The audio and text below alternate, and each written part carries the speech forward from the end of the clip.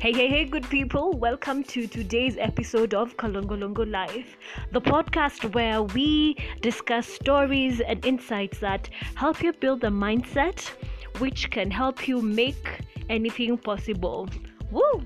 We are the team that makes anything possible. And today we are talking about going back to the basics. Going back to the basics.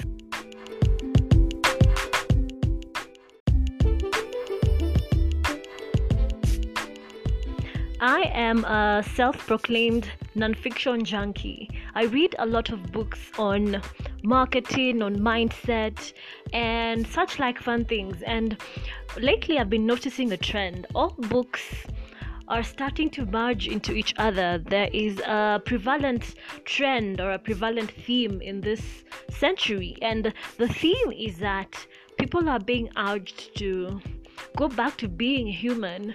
It's as if we forgot the very essence of being human in our quest for material things, in our quest for fitting in our quest to belong to this society that was crafted by people who needed to sell things. And to me, it's very interesting that we need to be reminded to go back to our very core. How did we even lose it in the first place?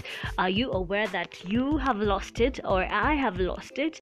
I wasn't for the longest time, and I thought I was fine. I thought I was doing quite well. But until I began reading all these books and seeing the same patterns and the same message repeated over and over, it got me to start thinking about maybe I actually missed something. Maybe they are trying to hint towards a certain aspect that was programmed into our minds from the beginning, that they are trying to snap us out of a trance that we might be walking in every day. It's like The Matrix was not just a movie. The Matrix was a metaphor way ahead of its time. It was a story that tells the story of our daily existence. Are we in a matrix?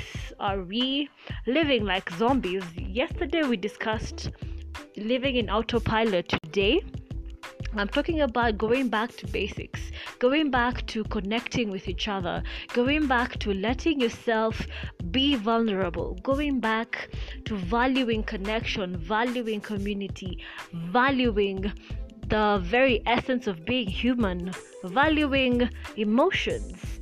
Because for the longest time, emotions have been seen as a weakness, have been seen as something that's a bother, something that's to be swept away.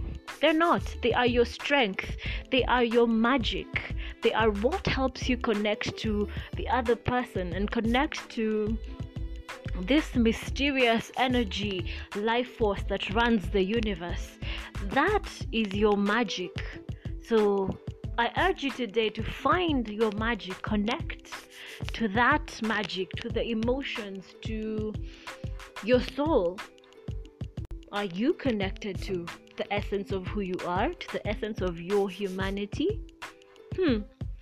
So I'll leave you with these thoughts today. And that's all I have for you on the Kalongolongo Life. So until next time, I am your host, Stella Njogo. Cheers!